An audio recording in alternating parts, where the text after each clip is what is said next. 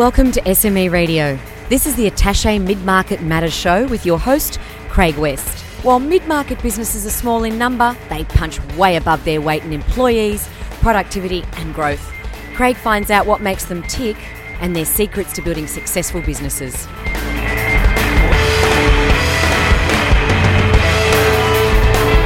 Welcome back to the Attache Mid-Market Matters show, where we're talking all things mid-market, medium-sized business, what Mike Rich last time called the medium space, and talking today with a little bit of a different view on the mid-market from an academic point of view and from a research point of view, where we're talking to Professor Adam Steen from Charles Sturt University, who's done a lot of work in this area. Adam, hi, how are you? Good, thank you. I thought we'd just start with some basic information and background. Maybe tell us a little bit about yourself and how you ended up in a university doing research on mid-market businesses. My background is I had an undergraduate degree in economics, went out to work for one of the big four firms, one of the big four accounting firms. Over the years ended up working back in universities, various universities and business schools around Australia. So prior to joining Charles Sturt, I was at the Mount Eliza Business School, teaching in the MBA program there. My PhD studies were in finance. I did a PhD on initial public offerings, and I think it was at that stage where I started getting interested in the idea of mid-sized, mid-market firms, and started looking at notions around their performance and the fact that they seem to disproportionately outperform larger companies and employ a disproportionate number of people given the number of those mid-sized businesses across Australia. So I want to talk a little bit more about that, because that's something that obviously everyone that's hearing that's going, really? Wow. So maybe just give us a little bit of overview of what that is. Why do you think that happens?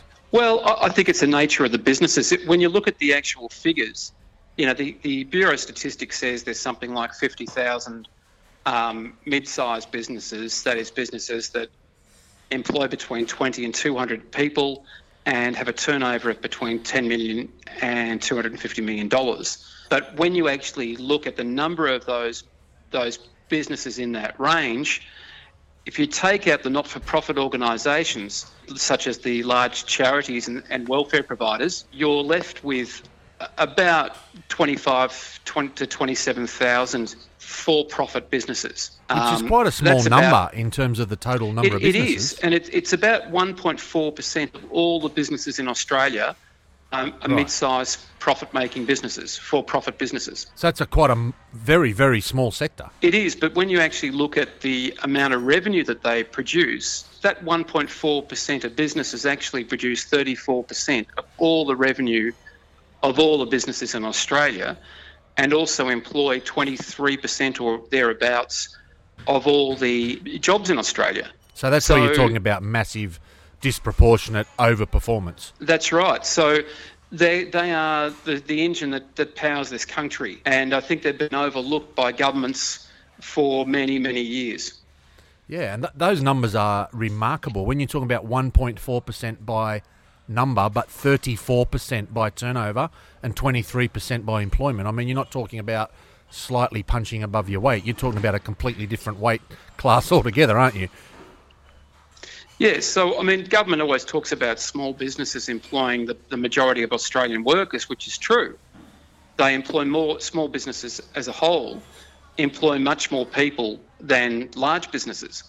But when you actually look within that SME group, it's the mid-sized firms that actually disproportionately employ a lot of people and produce a lot of the wealth. Have you got any research, or have you got any ideas, perhaps not necessarily research, around why that might be the case? Why are they so successful or so easily outperforming? Look at the nature of those businesses, and we're looking at companies that are in transport, warehousing, logistics.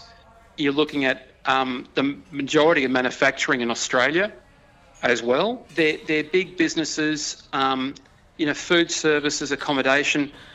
It really makes sense that that's where the majority of people and wealth are being generated in the country. And I think government needs to wake up and understand that we need to actually promote these businesses, and we actually need to protect them. So it's all very well to say that we're going to have a high-tech country, but high technology doesn't employ the vast majority of people. We need manufacturing. We need transport and logistics and warehousing. We need accommodation and tourism and those kind of businesses. And we need industry policy to actually expand those businesses, protect the ones that are there, expand those businesses and allow those sectors to develop and grow. Absolutely. And look, we heard exactly the same message, in not quite the same words, but exactly the same message last time we spoke to Mike Rich, who is the CEO of Attaché, one of our major sponsors, obviously, but also the founder of the M Institute, which is a think tank and research institute around mid-market businesses, said exactly the same thing. They outperform, but they're largely ignored by government. And I guess that's something that we need to do something about collectively, because as you said, you know, if you've got a sector or let's say it was a particular industry that employed 23% of Australia's jobs, the government would be hell-bent on protecting it, fostering growth in it, you know, making sure it was successful. It would not let anything happen. But it seems that in the mid-market we're not able to do that.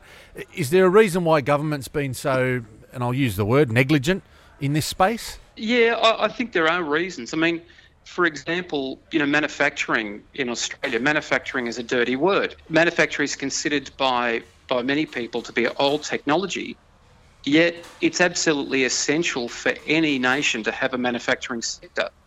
And our manufacturing sector as a percentage of people employed is now the third lowest in the world. Is that right? I think I think there's only Botswana and some other country employ less people in manufacturing. And that is crazy. You know, people, there's this misnomer going around that manufacturing is bad. We can't manufacture in Australia because labour costs are too high. But all the information that we have available to us, all the empirical material that we've looked at, says that labour costs, when you factor in labour productivity, it's no more expensive to manufacture here in Australia than it is to manufacture elsewhere. Isn't that interesting? And we never hear that. No, we never hear anything and that's about right. that. Yeah, and look, sure, when the Australian dollar was worth $1.15 US, it's unproductive to manufacture in Australia. But when the dollar is 76, 77 US cents or 75 US cents, yeah, it is actually worthwhile producing in Australia. And it is the regulation and compliance that is killing off people's desire to manufacture in Australia. And I see this, I talk to people in manufacturing each week who have various businesses, and a lot of them have offshored. They would love to come back to Australia if it wasn't for the compliance. And when you say, well, what about wages? And they say wages aren't an important factor. It's the compliance and the overregulation that they face. Absolutely. I was actually talking to someone this week who's the manufacturing manager, I think his title is, for a large electrical firm. They make PowerPoints and boards and, you know, all sorts of electrical cables, etc. A lot of their manufacturing done in China, and he said that the amount of money that they are spending on compliance, regulation, red tape, etc., far outweighs any cost savings in China. Yeah. Same problem. And a lot of manufacturers who have gone to Asia are now, because of wages have increased, their cost of manufacturing have increased in Asia, they're actually looking for another home, and they would love to come back to Australia if they could, if we had governments recognise and understand and adjust the policy accordingly. The other major area I see of growth is in the tourism and accommodation sector. We need to have a tourism policy that is actually not just Sydney-centric. It's very easy to sell Sydney to the rest of the world as a tourism hub, but we need proper tourism planning and development in other areas of Australia. And that's a massive growing market, isn't it? It is a huge market available to us. We just are totally missing it and totally mismanaging it at the moment. Yeah, and I see, you know, if you look at industry-wise, you mentioned transport and wholesale and a couple of others, manufacturing, etc. Tourism obviously is a massive growth area given the growth and increasing prosperity in Southeast Asia. We're not that far away from Southeast Asia as a tourist destination. And let's face it, we've got plenty to offer in terms of a country for tourism. Yep, no, I agree. So I think one of the things I'd like to look at perhaps after the break is what are the issues in the mid-market? What do people need to look at? And we'll come back to that at the end of the break, but I think just to tie off this overperformance, I'm hearing this time and again. I've talked to a number of people and they're all talking about this massive overperformance or punching above your weight or batting above your average or whatever you want to call it for mid-market businesses. But at the same time, in the very next sentence, everybody's saying the same thing, and that is government's just ignoring it. Why is it such a hard thing for government to deal with? A good question. Look, I think governments gave up. Governments have given up apparently on industry policy. You know, you don't want to be held accountable for making up rules and regulations and policy. The idea is that we let the mantra of let the free market reign. The problem is that no serious country on earth lets the free market reign.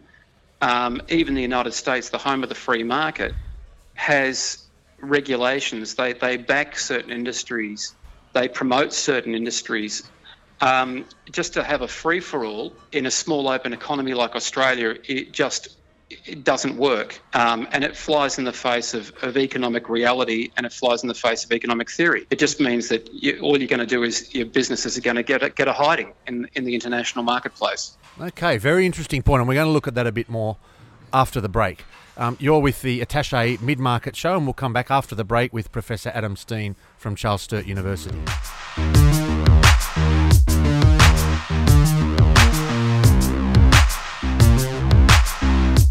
Thanks for listening to the Attaché Mid-Market Matters Show. Here's a word from our sponsor, Attaché Software. Attaché have a guide that contains 350 business improvement tactics, and it's designed specifically for business owners, managers, and their advisors. To get your copy of the guide, simply contact Attaché Software and mention this podcast, the Attaché Software Mid-Market Matters Show. Welcome back to Attaché Mid-Market Show, and we're joined today by Professor Adam Steen from Charles Sturt University, and we've been talking about the mid-market, the problems it represents, the issues that it raises, and what I want to talk about now, Adam, is just drill down into that a little bit more around what actually is the mid-market, what do we know about it, what research has been done on it, and then perhaps we can talk about what we need to do going forward.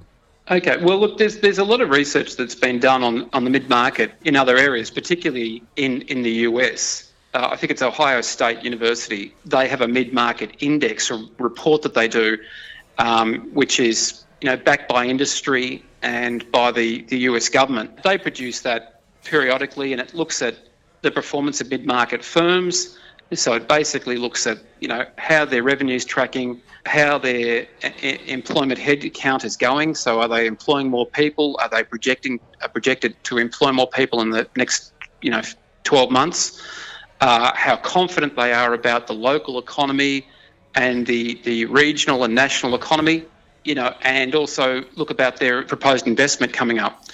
And those kind of metrics we don't have in Australia. What we're proposing to do at Charles Sturt, we're forming up a research agenda in this area to look at to look at those factors, to get the information in on the mid-market, and so we can say, okay, we know the mid-market is disproportionately large in revenue and employment. It's really driving the economy. We need to be on the front foot here to see where the mid-market is going, and that'll give us an indication of how the regional the regional economy and the global economy and the national economy is going. I think we love the buy-in of mid-market firms, mid-sized companies, to engage in this kind of research with us, and also to look at the more pragmatic things about what policies are affecting them, what are the issues that are currently affecting the growth of these companies?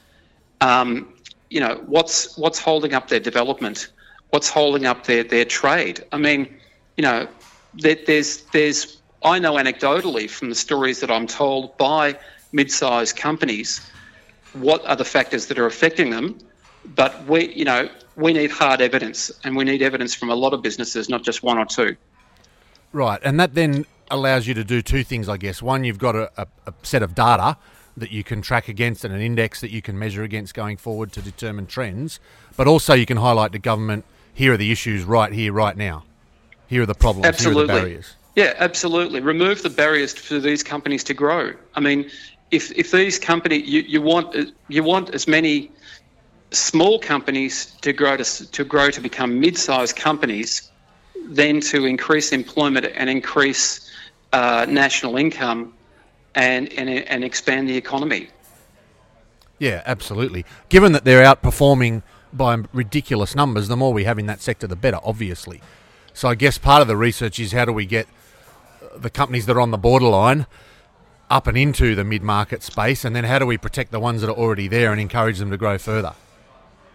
Yeah, and look, it's a mixture of government policy, it's a mixture of management training in some respects. It's also a matter of financing. The number of companies that I've seen in recent times that are limited in their growth because of lack of access to finance is staggering. And there appears to be little avenue for companies to get to that next level, from that small to that mid-size, because of the lack of funding opportunities. Yeah, the lack and cost of available funding. Yeah, I get approached all the time by companies that are looking to raise capital, and when I ask them why they want to raise capital, it's not necessarily the right reason. It's because they can't get access to debt funding.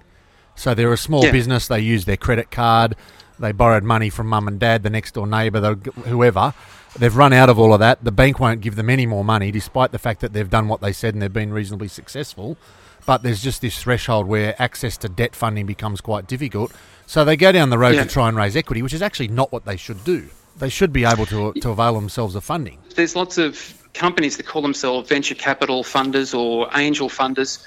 However, the problem is that what they want in return for equity is the blood, sweat, tears and soul and the firstborn of those people who are looking for financing.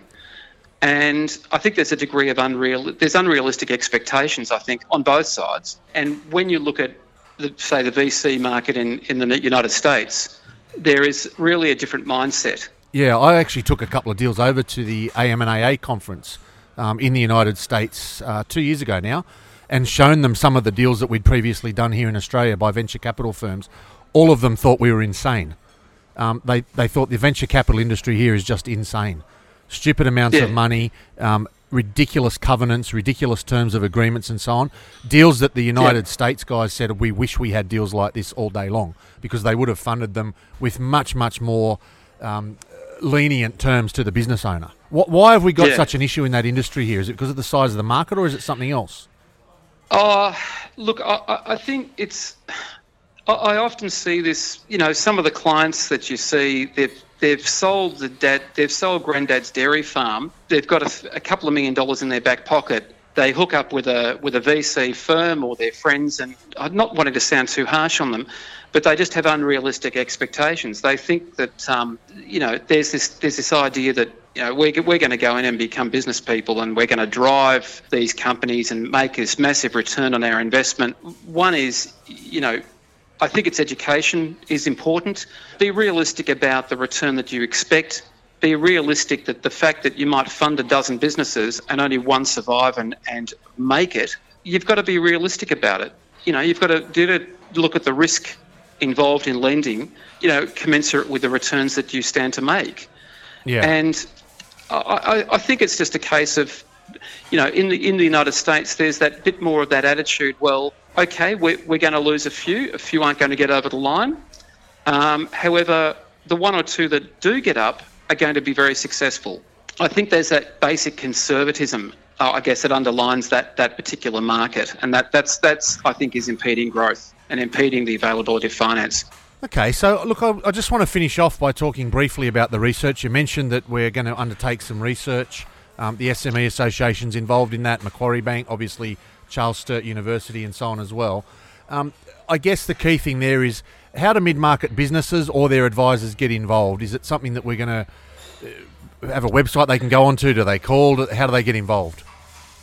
Well, look, what we've got to do is, because we need to make the results of the survey that we do, so the idea is that we'll do a biannual survey, so twice a year, we'll survey a selected group of mid-market firms.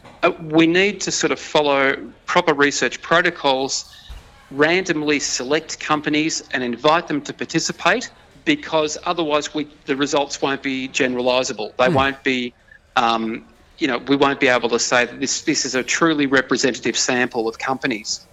So if you do in the near future hear from us and get an invitation for us to participate in this research, we would love it if you would accept that invitation. Of course, all these things have to go through our ethics committee. We have to be very, very scrupulous in terms of ensuring confidentiality of any information that's given to us and so forth, so we don't disclose any particular company's situation or details. That'll all be done. The research has to be done, as I say. It's all going to be done according to our ethics and our research protocols, so that it can stand up to critical review and analysis. Okay, so obviously if people do get an invite, we'd love them to be involved, and that's their opportunity, I guess, to add their voice to the research in terms of what are the barriers and what's holding them back. We'll look forward to seeing that, and obviously that's some way down the track, and we might well get you back on to talk further about that research when it's actually, firstly, when it's launched, but also when the results are published. It'd be interesting to see what those findings were when they actually come out. So we've been joined today by Professor Adam Steen from Charles Sturt University. Adam, thanks for your insights. We'll definitely get you back on. There's lots more we can learn in this space, I'm sure, but thanks for your time today. Thanks very much for having me on. You've been listening to the Attaché Mid-Market Matters Show. Thanks very much, and we look forward to seeing you next time.